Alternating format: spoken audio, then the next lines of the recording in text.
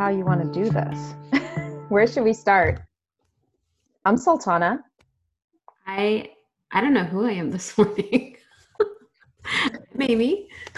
And together we are Salami. No, Two brown girls. two brown girls. We're just two brown girls who It's like true. cheese. Just feed us cheese. Just feed me cheese all All the day long cheese. and all the chocolate.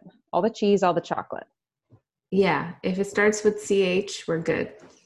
Yeah, and have a calorie-free day. You dressed up for me. I thought maybe you were going to wear the shirt that we have, the same shirt, the identical shirt. Oh, yes. My psychic powers were not working this morning. I don't know. I felt like I haven't worn makeup outside of maybe, I think, 3 or 4 occasions since February. So I woke up this morning and I thought, I'm going to do a thing. I should maybe, dress like I'm going to do a thing. So, yeah, I did not shower. Okay. I just want to make that clear. I showered last night.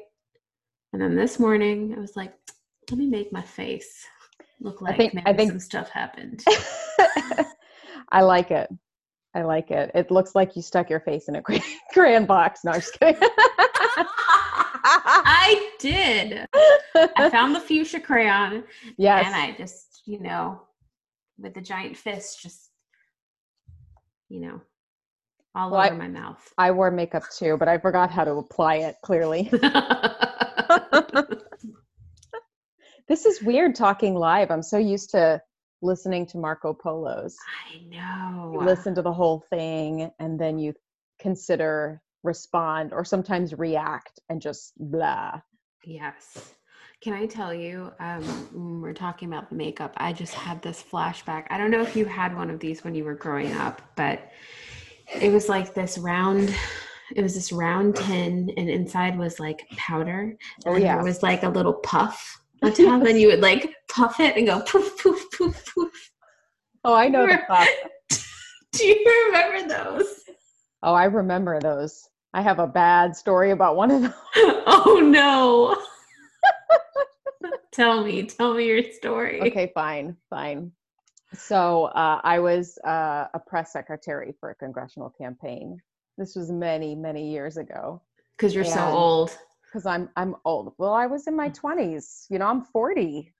I'm 50 years old. I can kick. Okay, for our listeners, she's not 50 years old. I just want you to know, in case you're looking up what if she uses oil of Olay or what right now. I'm a Pond's girl. Let's just make it clear. Although you look good. You look the same as you've always looked. You really do. It's amazing. But this was the first TV appearance for the candidate. And he had some coloring issues on his face. And lovely man, lovely, wonderful man. And I went to put makeup on him. And the campaign manager had just said, bring, and I asked like, what are his shades, whatever. They just said, bring whatever you have. And I had that exact powder. So here we are sitting to the side of this studio. And I've never put makeup on a man, mind you.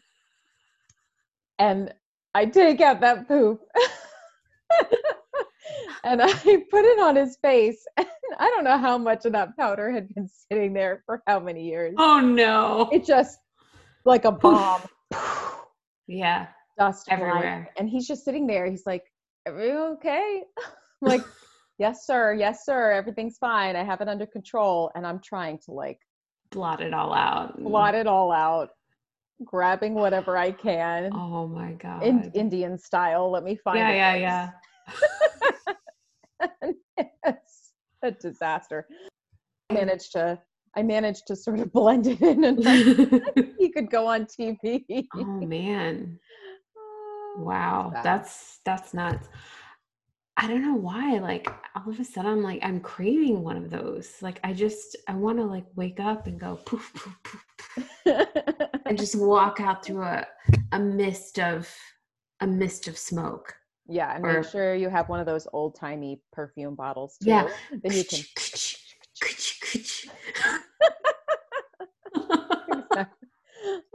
Yes, I want all those things. Yes. So we're talking about 2020, and I was thinking about. No, you did it wrong. What did I do? 2020. I'm Bawa Wawa. How long have you been waiting to do that? Oh my God. Like since I was 10. You were made for this moment now. I was. I've made it. I'm done. Quota met. Goodbye. Check the box. People are going to listen to this and be like, all this is two girls laughing. Two brown girls laughing. Ha ha. Ha ha.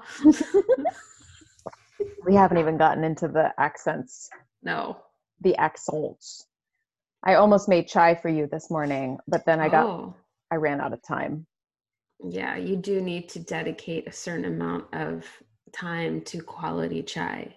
And I was not willing to drink unquality chai. I'm not going to rough it this morning. Exactly. I want the real stuff.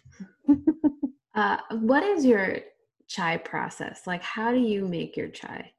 Well, you have informed my chai process. That's right. Most of my chai teachings were watching my father. The biggest teaching was, do not use this pot for anything else. You know, that was the main chai. There's a chai pot. Yeah. Nothing else is supposed to. We had a chai pot as well. Yeah, very holy. And I would watch him put the cardamom in, and I would watch. So did he just put it in, or did he like crack it open? Like he just threw it in there. He just threw it in. He threw the cardamom in there, and I remember him throwing loose tea. He used loose tea. Okay. And he would throw it in there, and then he would turn his back and tell me, "You can't see this. I'm doing other things." And this is a secret process. And he'd throw a bunch of ingredients. Every person who makes chai has their secret ingredients that they think no one else on the face of the earth has ever put into chai. I know. And then I just remember as a child watching it. Like when he put the milk in, that's what I loved, because it would start to bubble over and, God forbid it bubbled out of a pot and exploded. He had to start. Did you guys have a gas stove or did you have an electric? No, it was an electric stove. Okay. So it took a long time, like an electric stove, you had to kind of sit and sit. And then of course that little bee will just, all of a sudden it shoots out of the pot and you're just like, no. I say that because then there's, usually explicit words flying around. Yeah. There always were with my father there, but for sure. So we had a gas stove, and it was my job. My mom trained me young. She was like, all right, you need to learn how to make this, and it needs to be ready at 5:10 because my dad's train was it got into town at 5:05, and it would take him about 5 minutes to walk from the train station to our house. So at 5:05, that's when I would start getting all the ingredients. And I remember the cardamom pod. I just want to say, like, I started off cracking cardamom pod open. And now as I've gotten older and I have so much more anger, I beat the crap out of that thing. Like I take the mortar and pestle and I'm like, just like pounding at it. It feels good, right? No, it's great. You see that thing bust open and you're like, yeah, die. And then you throw that in there. So death inspires your chai. Yes. Oh, of course. All of the greatest drinks are inspired by death.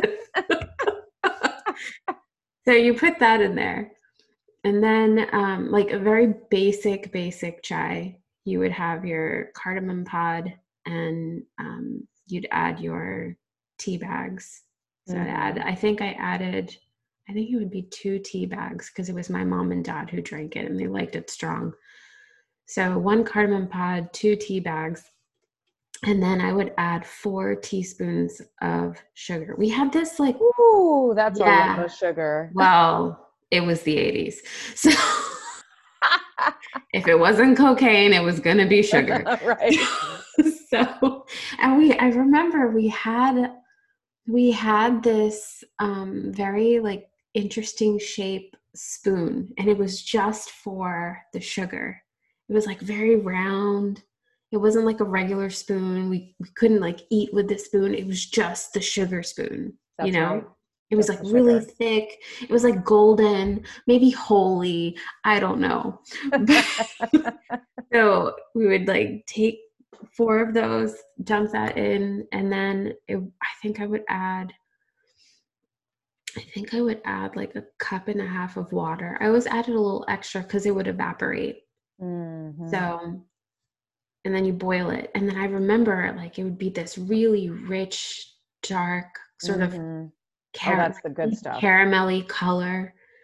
And then you always like waft up the smell, right? And then you'd go get the milk and you'd pour it. And this was always where I'd mess up. I'd either add too much milk, which was like the worst. Now you've just ruined all of the chai. Or I wouldn't add enough. And then I'd have to add a little more, and then I'd go over.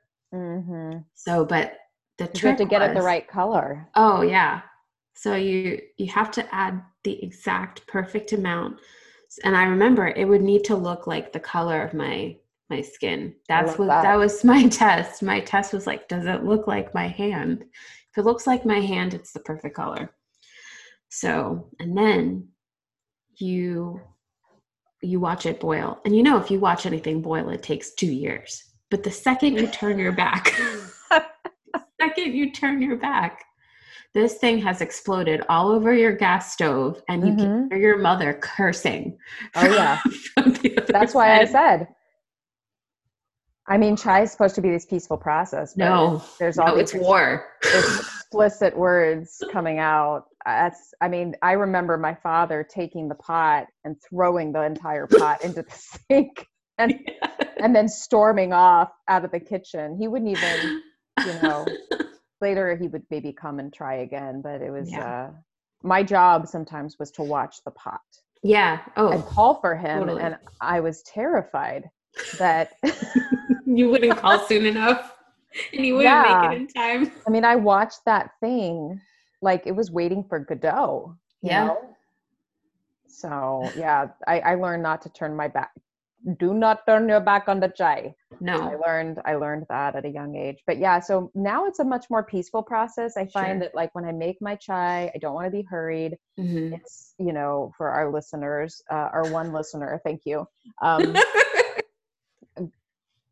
This is our girls and chai conversation. So so I always like to, I found like I like a certain order of ingredients even. I like to put a little ginger in the water first. Yeah. And I put exactly, I think it's 1.5 cups of water. Same. Yeah. A little bit of ginger. I know it'd probably taste better with fresh ginger, but I use ginger powder. And you never measure these ingredients. You just put what you feel is right. It's intuitive. It's intuitive. I like to throw 2 cloves in, sometimes 3 if I'm feeling spicy. Ooh. A couple of the cardamom pods. Yeah. And my secret ingredient. I'll let you wonder what that is. And I put a little bit of spit in it. Take that, baby.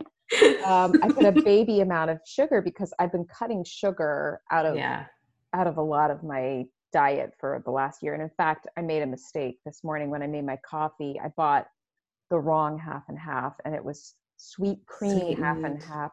And I didn't know it was sweetened. And I took a sip of my coffee and I spit it out. That's why I was a few minutes late this morning, because I had to then go and pour it out. And it was the creamer's fault. It was the creamer's fault. So I had to find the standard creamer because I cut sugar out of my coffee years ago. And so I just like I have a little baby teaspoon that I use for my chai. And then same thing, like you watch it, let it get dark, like my hair. Yeah. My hair is kind of the color that rich brown. And then I like to put the milk in. But a lot of times, because I don't keep milk in my house most of the time these days, I just use cream. Yeah. and then it gives it a richer flavor. True. Almond milk is good too. I've used almond milk. It's not as rich, but it still tastes pretty good. You live in a colder climate than I do. So it would also be appropriate to throw in some cinnamon, like a piece of a cinnamon stick. Oh yes, I do put cinnamon in there. Yeah, I do put cinnamon in there. That's pretty good. That's part of my secret ingredient mix. Haha, I guessed it. Yeah. Chai is good. When you were sick, did your dad ever make you chai but then put salt in it, a little salt in it? I'm not sure if he put salt in it, but he definitely, that was one of the few sort of like minor loving acts that my father would do, was to make food. And you've had my father's food. It was so good. It was so, he would tell me, I cook it with love. Like when I'd ask how he cooked it, I cook it with love. But he would sometimes make chai for me if I was sick, but he didn't often give us chai. He might let us have a sip. It was an adult drink. It was. It wasn't for children. Like we never really drank it as kids. It was an adult drink. Right. We would have like Ovaltine. Exactly. Ovaltine. Yeah. I drank Ovaltine like a mother. All of the rich kids had the Nestle Quick. Like we weren't allowed to have Nestle Quick. It was Ovaltine. It was Ovaltine. Yeah. It was the big tin of Ovaltine. Mm-hmm. Oh, and then like the giant heaping scoop. With the milk. Yes. Yeah, I love that. I like to pretend it was real chocolate milk because we never bought that from the store. No, we didn't either. Do you remember when Sunny D came out? And I would beg my parents, like, can we have Sunny D? But they were like, no. You know, they bought that standard Florida orange juice gallon thing. I think I remember us having Sunny D, and it was like really tart. I just remember like very tart, but like when you're a kid, like, you're like, yeah, and you don't know it's not real. It's that sugar. Yeah. You were a junkie. You were a sugar junkie. We all were in the 80s. I mean, parents were just like, shut up, sugar. Without sugar, I don't know that I would be alive today. Yeah. Well, we fall into that band between like Gen X and millennial called the Xennials, they call us. Yeah. Because we're X-Men. Yeah. Yes, that's right. X-women. So we're technically Gen X, but we are right on that cusp. Yeah. Where we have picked up some of the old millennial traits, but then we have these younger Gen X traits. So we know like we grew up playing Nintendo. I feel like we are generational stem cells. Like we kind of blend well between both. Yeah. I feel like really I've got one foot in that group and one in the other. I agree. It's an uncomfortable split sometimes. Well, if you're not practicing your stretching, how are you going to do your split? Look what I can do. Yeah, no, seriously. But yeah, but I think to some degree, every generation probably has that carryover where they're bringing some of the stuff that their parents' generation exposed them to. What the hell are the kids today? You know, and I'm trying so hard not to like say those things that we grew up hearing adults say. Oh, kids today, they don't respect their parents. They don't, but the good old days. My mom used to slap me across the face if I misspoke. No, honey, that's child abuse now. You can't do that. Yeah, everything's different. Everything has changed. So it is different. And then we have 2020. So this has been a weird year. I mean, we're talking about chai, which gets me to thinking about the simple things. And that's what I was thinking about this morning when I think about this year, how the simple things have really just created this layer of comfort underneath everything. And I find that returning back to those simple things, whatever they may be, whether it's, and now you can order this stuff online. I mean, when we were kids, you had to like find the right catalog, Right. or, just wait for the next whatever to come out, or, wait till you could beg your parents to take you to Walmart or something and hope that something was there. And now you can just magically go online and order this stuff. And whether it's an old t-shirt or a popple or a caboodle or whatever. Caboodles. I still have mine. Do you? Nice. I had 2 caboodles and I still have them both. I can't find my old ones, but I have my like adult caboodle that I got in my 20s. I got like a silver adult caboodle. Posh caboodle. It's a posh caboodle. Mm-hmm. Nice. I still have it. I can't bring myself to get rid of it, but just how those simple things, those little reminders can give you comfort when so much around you just feels really unstable. For sure. I think we're living in a time where we don't know how to wait, because everything just shows up within a day, depending on where you live. Like if you're in Montana, it might take a little longer. I remember I sent Andy some packages and it would take him longer through Amazon because there were fewer drivers to get those things out. But if you live somewhere like Orlando, you can order it. Live. Yes, you can order something and it's there as soon as the same day, depending on what time you order it. Right. So it's really interesting, this sort of juxtaposition between having things you need and want within like a day of arriving, but then being in a position where you have to wait for such a long time to see people, to leave the house, to feel safe out in the world because of this virus. So I think it's very kind of funny in a way. It's like, oh, we have everything we could ever want, but the thing we want the most right now is to spend time with people and be social and go to the movies and take an actual yoga class in person with people. The things that we took for granted, the everyday things, the times that you would cancel on a friend last minute because you were too tired or you had a rough week.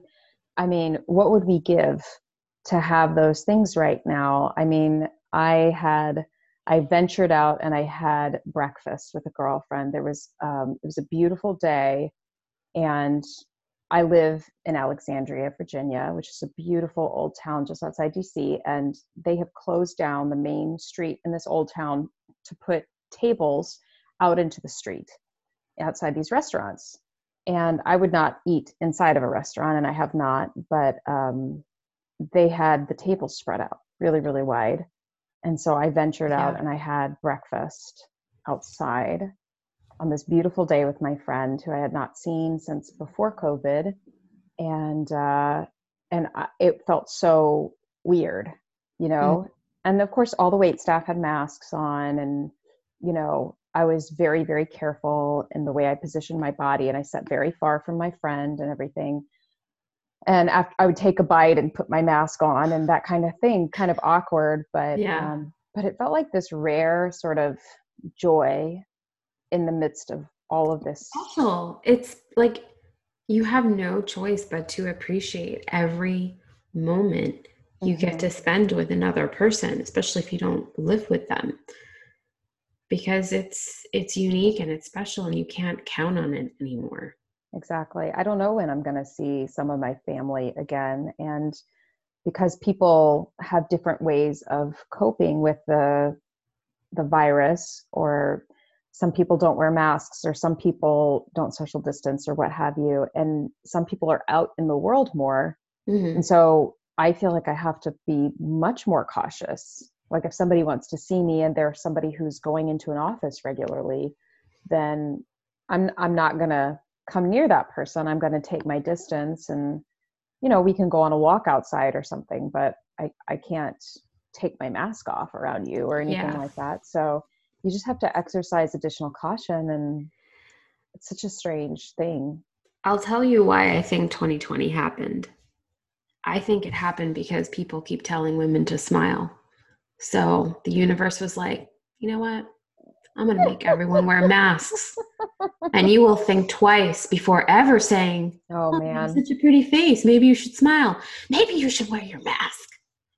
I'll tell you, I never thought I would miss using public transportation. I mean, I love public transportation. I moved up from Florida where public transportation, I mean, I know it's better now because there's a Sunrail and everything, but it was not great back when I lived there, which was. But is it better now? But is it? A little better. Is it really? A little better, I guess. But it was, a decade ago. And so when I moved up here, for me, it was so exciting to have buses, have trains, and I could just get on a train and go to another state.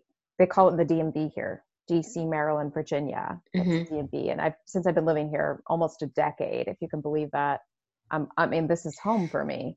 And I miss just getting on the train and getting on the bus. But one thing I don't miss is, every once in a while, I mean, it's very safe. I've never felt really unsafe, but every once in a while, there would be a guy who'd walk by and say, you would look so much prettier if you'd smile, or just smile, girl, smile. Yeah.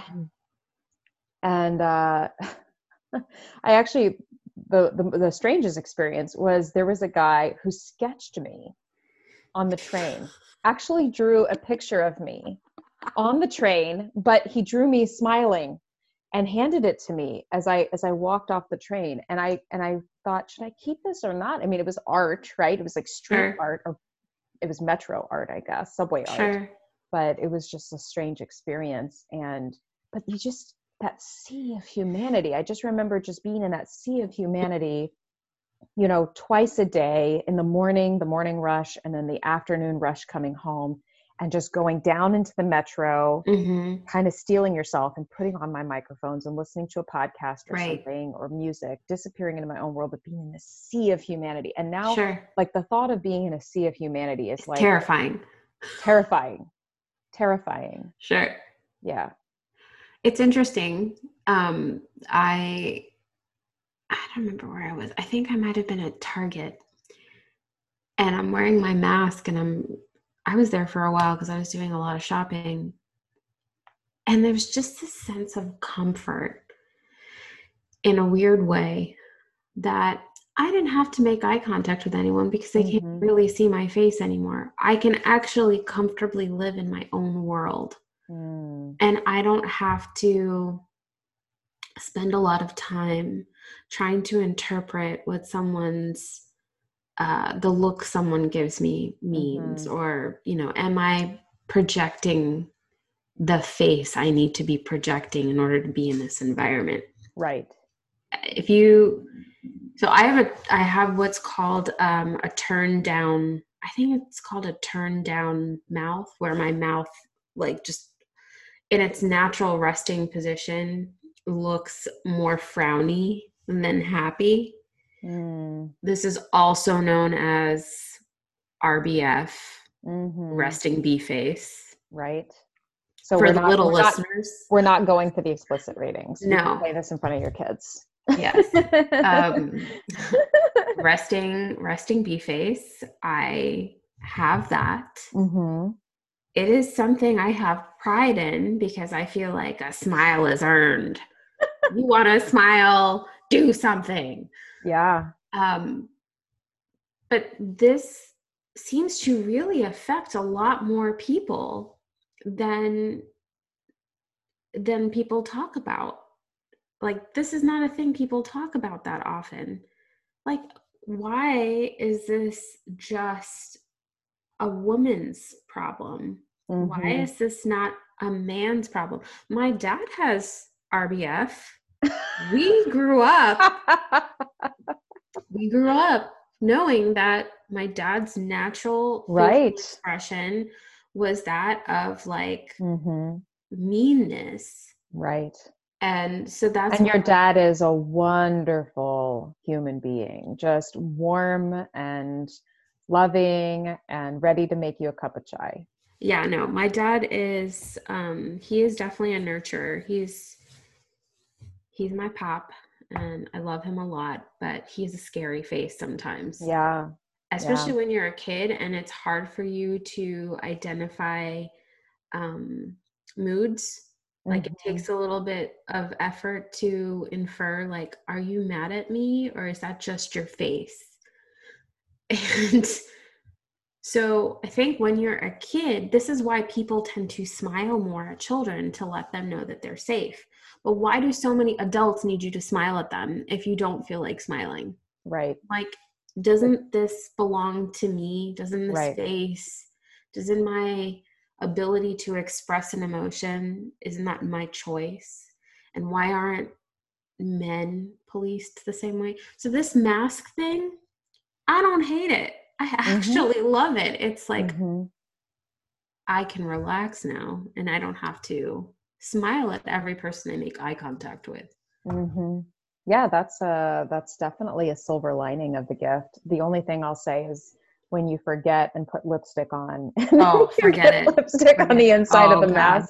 I've ruined a few masks doing that. So, So but I wear chapstick a lot and there then you go. I'll take the mask off and then there's all this like fuzz from the from my mask on my lips. I'm like, damn Or it. if we're going old school, we should go and try to find some of those Bonnie Bell lip Oh my glosses. Do you God, remember those? yes. The Yes, I Bonnie Bell? do. I do, I do. I do, I do. Oh, goodness gracious. Yeah, that is definitely a silver lining that I hadn't really thought about. The other thing too is I feel like walking around, and you and I are more spiritual. Yes. We are of a spiritual flavor where we pick up on energy. We're both empathic, and that brings with it its own sort of set of considerations. So, we pick up on energy, but I do feel like walking around, you see people who wear masks or don't wear masks, and you sort of kind of go, I know who you are. Yeah. Well, yeah, when I see someone wearing a mask, my first thought is, oh, you care. You care. You care. Thank you. Thank you for caring. Yes. Um, and when I see someone who is not wearing a mask, I think, oh, you don't care. Yes. And that's all I think. I don't think anything beyond that. Mm-hmm. It's just as simple as Same. this person cares, this person does not care. Right. Right. And that to me speaks volumes about if you're someone I'm going to want to interact with. Yeah. Yeah. It is interesting how that has become a symbol of caring and compassion. And I do feel like that's the point that sometimes gets missed in all of this, Mm-hmm. because like they say, freedom isn't free, right? No. It's not, right? And this is just another aspect of it. But we all have that role to play. So what are some of the spiritual sort of lessons or the meaning behind 2020? I know we've talked a little bit about some of the Yeah. silver lining things. I think this mask situation, when COVID-19 was sort of first on everyone's radar, one of the initial things that we had heard was that wearing the mask protects everyone else more than it protects you. Mm-hmm. Like it prevents, it's better at preventing you from releasing the virus versus you from receiving the virus. Right. So it kind of put into context this idea that by wearing a mask, you are trying to think about others more than you're thinking about yourself. And then, of course, later we found out that it does actually protect you as well. Mm-hmm. But that initial sort of piece or understanding that I had of wearing a mask made me really think about how as a society, we are slipping further and further and further away from considering everyone else, to just being more sort of self-centered or self-centric, I should say, and focusing on our own needs. And the health of a society, in my opinion, really only improves when we are thinking about our neighbors, when we are thinking about the betterment of the people around us. So I thought this whole mask thing was very symbolic of kind of a force to action of like, when are we going to start thinking about not just ourselves and our own needs, but the people around us, and helping them and doing something to help one another. So that was one piece I thought. And then, everything shut down for a while. And then you start seeing all of these beautiful stories in nature of how it starts bouncing back. And I thought, wow, that's a really amazing lesson. None of us ever would have thought we could have not driven our cars for a month, or not gone out and, eaten out or gone shopping. Or I don't think a lot of us would have really given up the things we had given up if there was some sort of environmental reason to do it. And the byproduct of that was we learned we're capable of it, and that good things can come from it. We can do hard things as a society. We can do hard things. Quoting Glennon Doyle, yes. We can do hard things for sure. It's funny you mentioned that. I have her book right here, Untamed, that I'm reading. I love her. Yeah, she's great. She's great. But we're all these things that we never, like, we may have thought like, oh, it'd be nice to do that one day, someday. Now we're being forced to do it. Now we're being forced to stop everything. And we're doing it. We've done it. So it's like the motivation behind some of the decisions that we're making as a society, maybe we can do them for a higher purpose and not just because there's a pandemic and we're being forced to by our governing bodies. That's next level. That's next level compassion, Amy. But I love that. The other thing I was thinking about too is adaptation.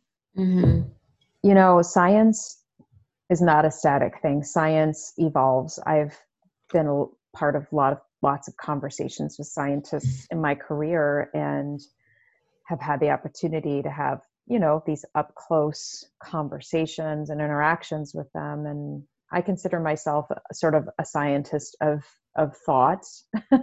I'm very interested in the mind and in the spiritual landscape, and relationships. But science evolves. We evolve. We're sitting here talking about caboodles and Bonnie Bell, lip gloss. That was all we hungered for as teenage girls. But now, we think about things like, I want to be able to pay my bills at the end of the month. Very adult things like you're in the process of renting out a property that you own. And that's a very adult thing. I am going through lots of adult things on my end. And, it just shows that like we evolve, we adapt over time, but some people don't. Yeah. Just like science evolves, like you were talking about the masks and how at the beginning, the reason we were not advised to wear them was because there were not enough at that time, the pandemic was in its infancy. It had not become this widespread event yet. And so it was like, let the masks go to medical essential personnel who are dealing with patients. Higher exposure. Yeah, exactly. That was it. And so some people misread that as, I don't need to wear a mask ever. And they're still stuck in that sort of what I would call like an agreement or a truth. And the reality is that agreements change over time as we evolve. Our own agreements and ethics change, right? There's things that I believed or thought were true when I was younger and less educated. And then as I got an education, I went out into the world, I realized some of the things I thought to be true were in fact not true. Like you talking about smiling. I used to think it was my job to smile and to make the other person comfortable. That's because of the empath The empath. piece too. Yeah. It's Absolutely. grooming. It's it's a lot of the behavior that we're taught as women that we're supposed to follow. It's the culture of being a woman in the modern age, as you have to do these things, and that's changing now. Thank God. It's starting to change, but you have to unlearn a lot of that stuff in order to save your sanity. It's so true. And so part of this process is what are sort of the truths or agreements that I can let go of, that I can release? What is keeping me actually trapped? Because you can be inside of a house and feel trapped. You can also be inside of a house and feel totally free because you're free inside your mind. And so when you think about what are those things that are keeping you locked in your own prison cell, I always think about Nelson Mandela, like locked in that prison cell for what was it, decades, and how he just exercised his mind. And he said he never felt like a prisoner because he was free. And so this piece like really touches on it touches on that idea of the locus of control. I know we've talked about this before.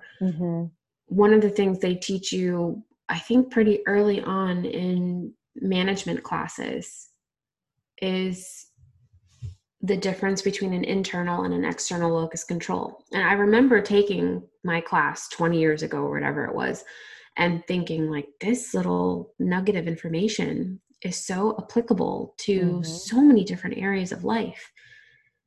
And it kind of goes like, the internal locus of control means that you can manage your emotions, and if something happens to you, you are the decider of that, how it's going to impact you. You're the one who takes responsibility for how you handle it, and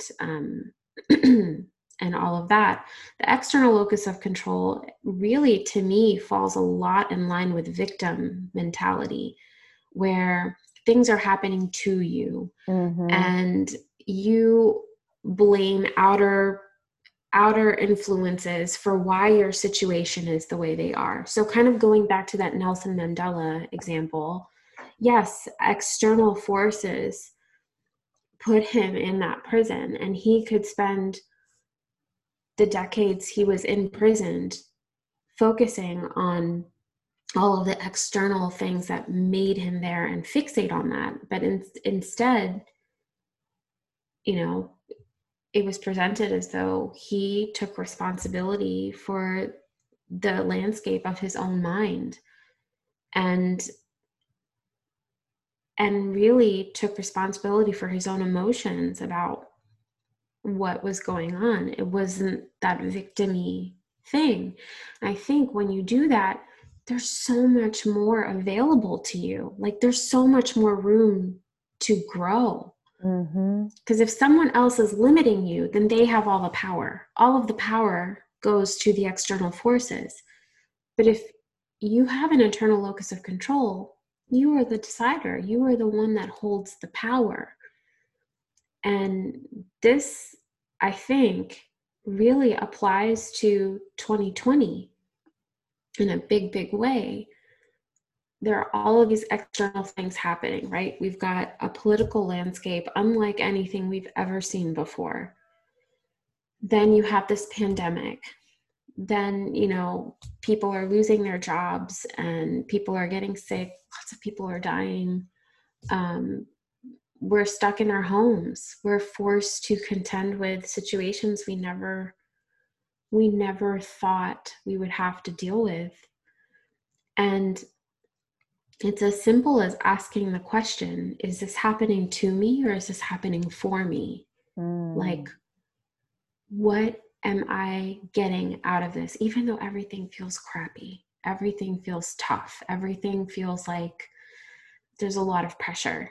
But isn't it possible that this year is going to afford me something I would never have gotten without this pressure cooker?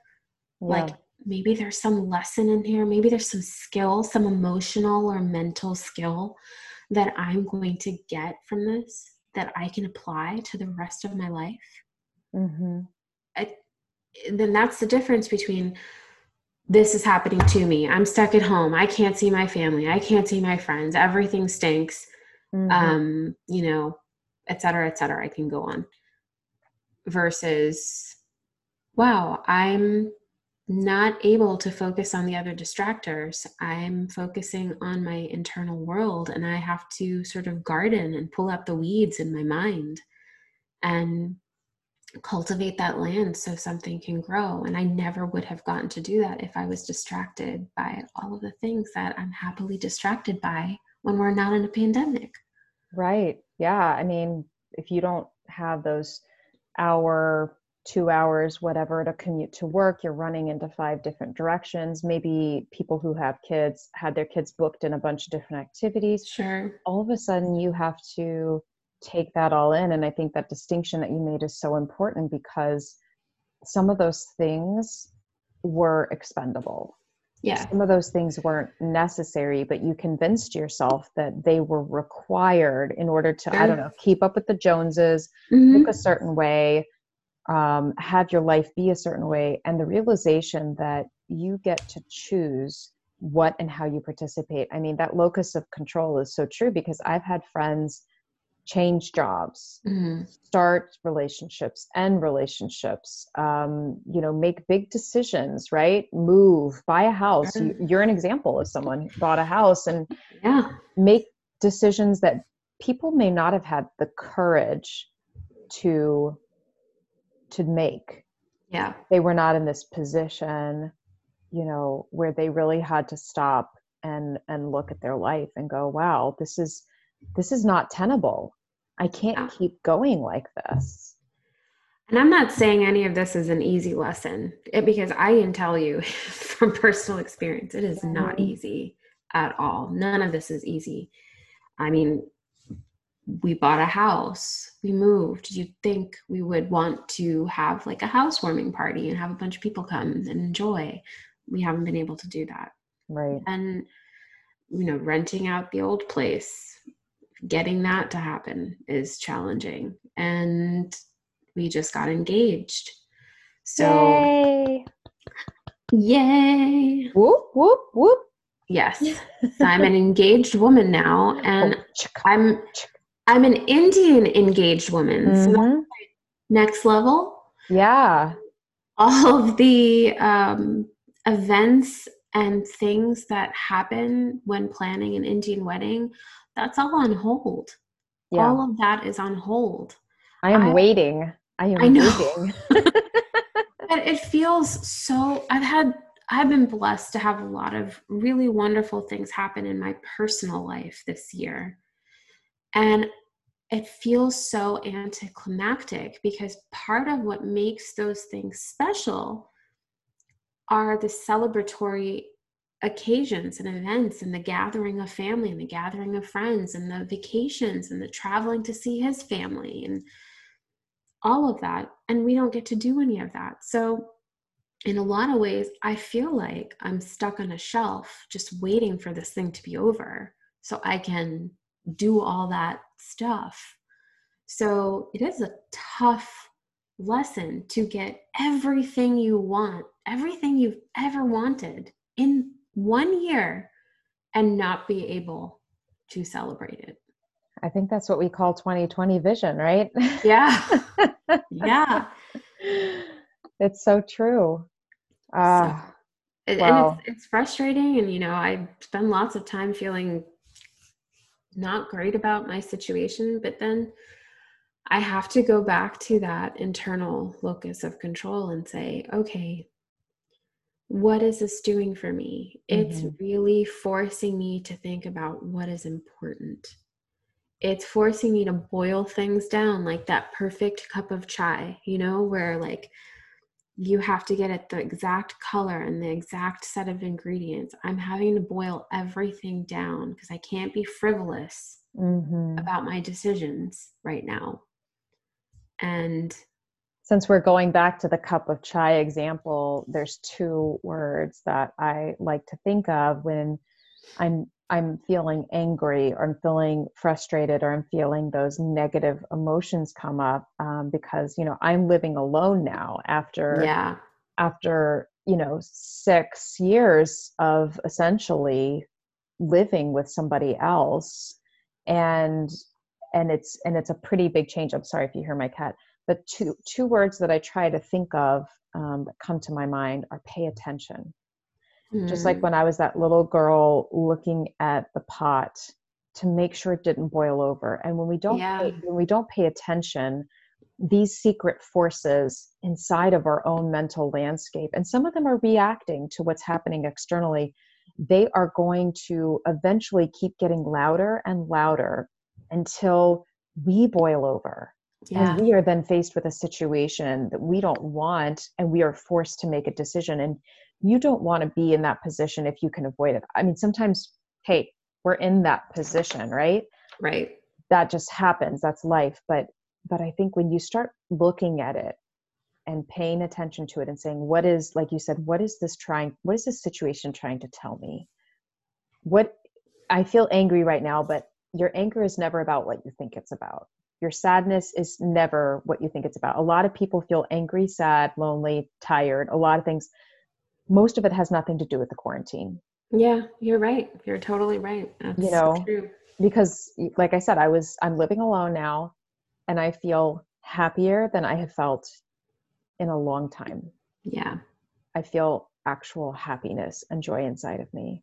And and I'm in quarantine. It doesn't make sense.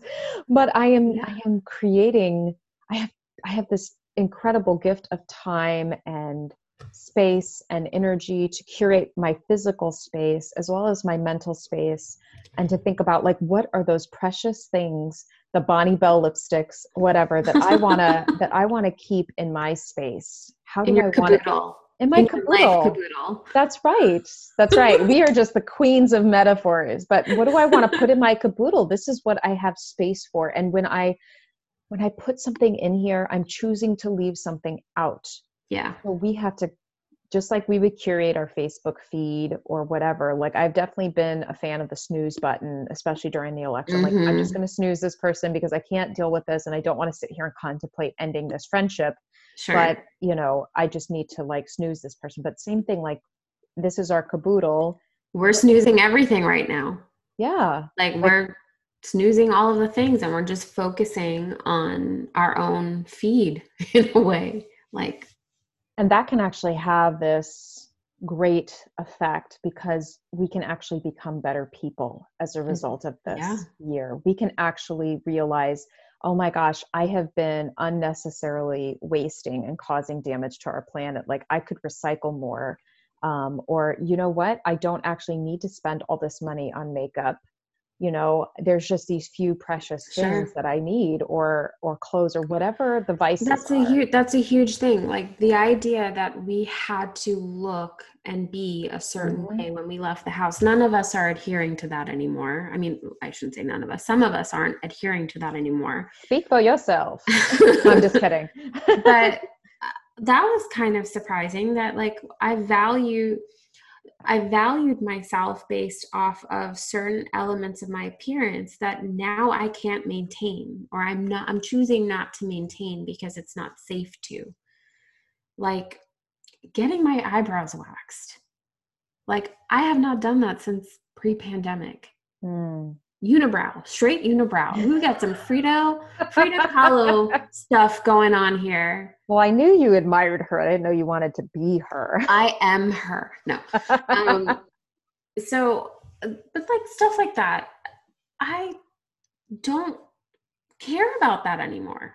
Like, I'll do it if I want to, but if I don't do it, it doesn't it doesn't mean anything about me anymore. Before it used to.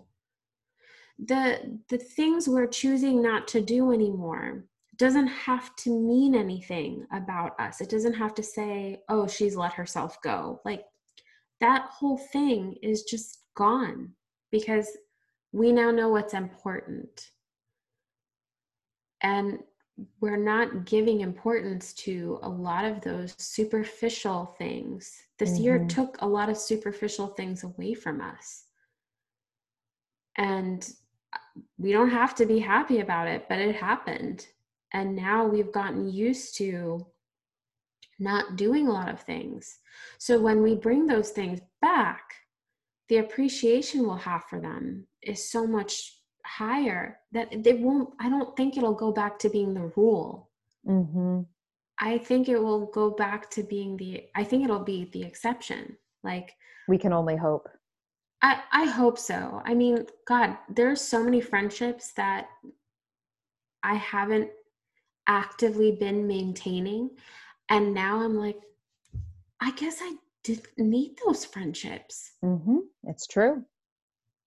And that's not like anything to say negative about those people or me. It's just sometimes things fall away because it's time for them to fall away.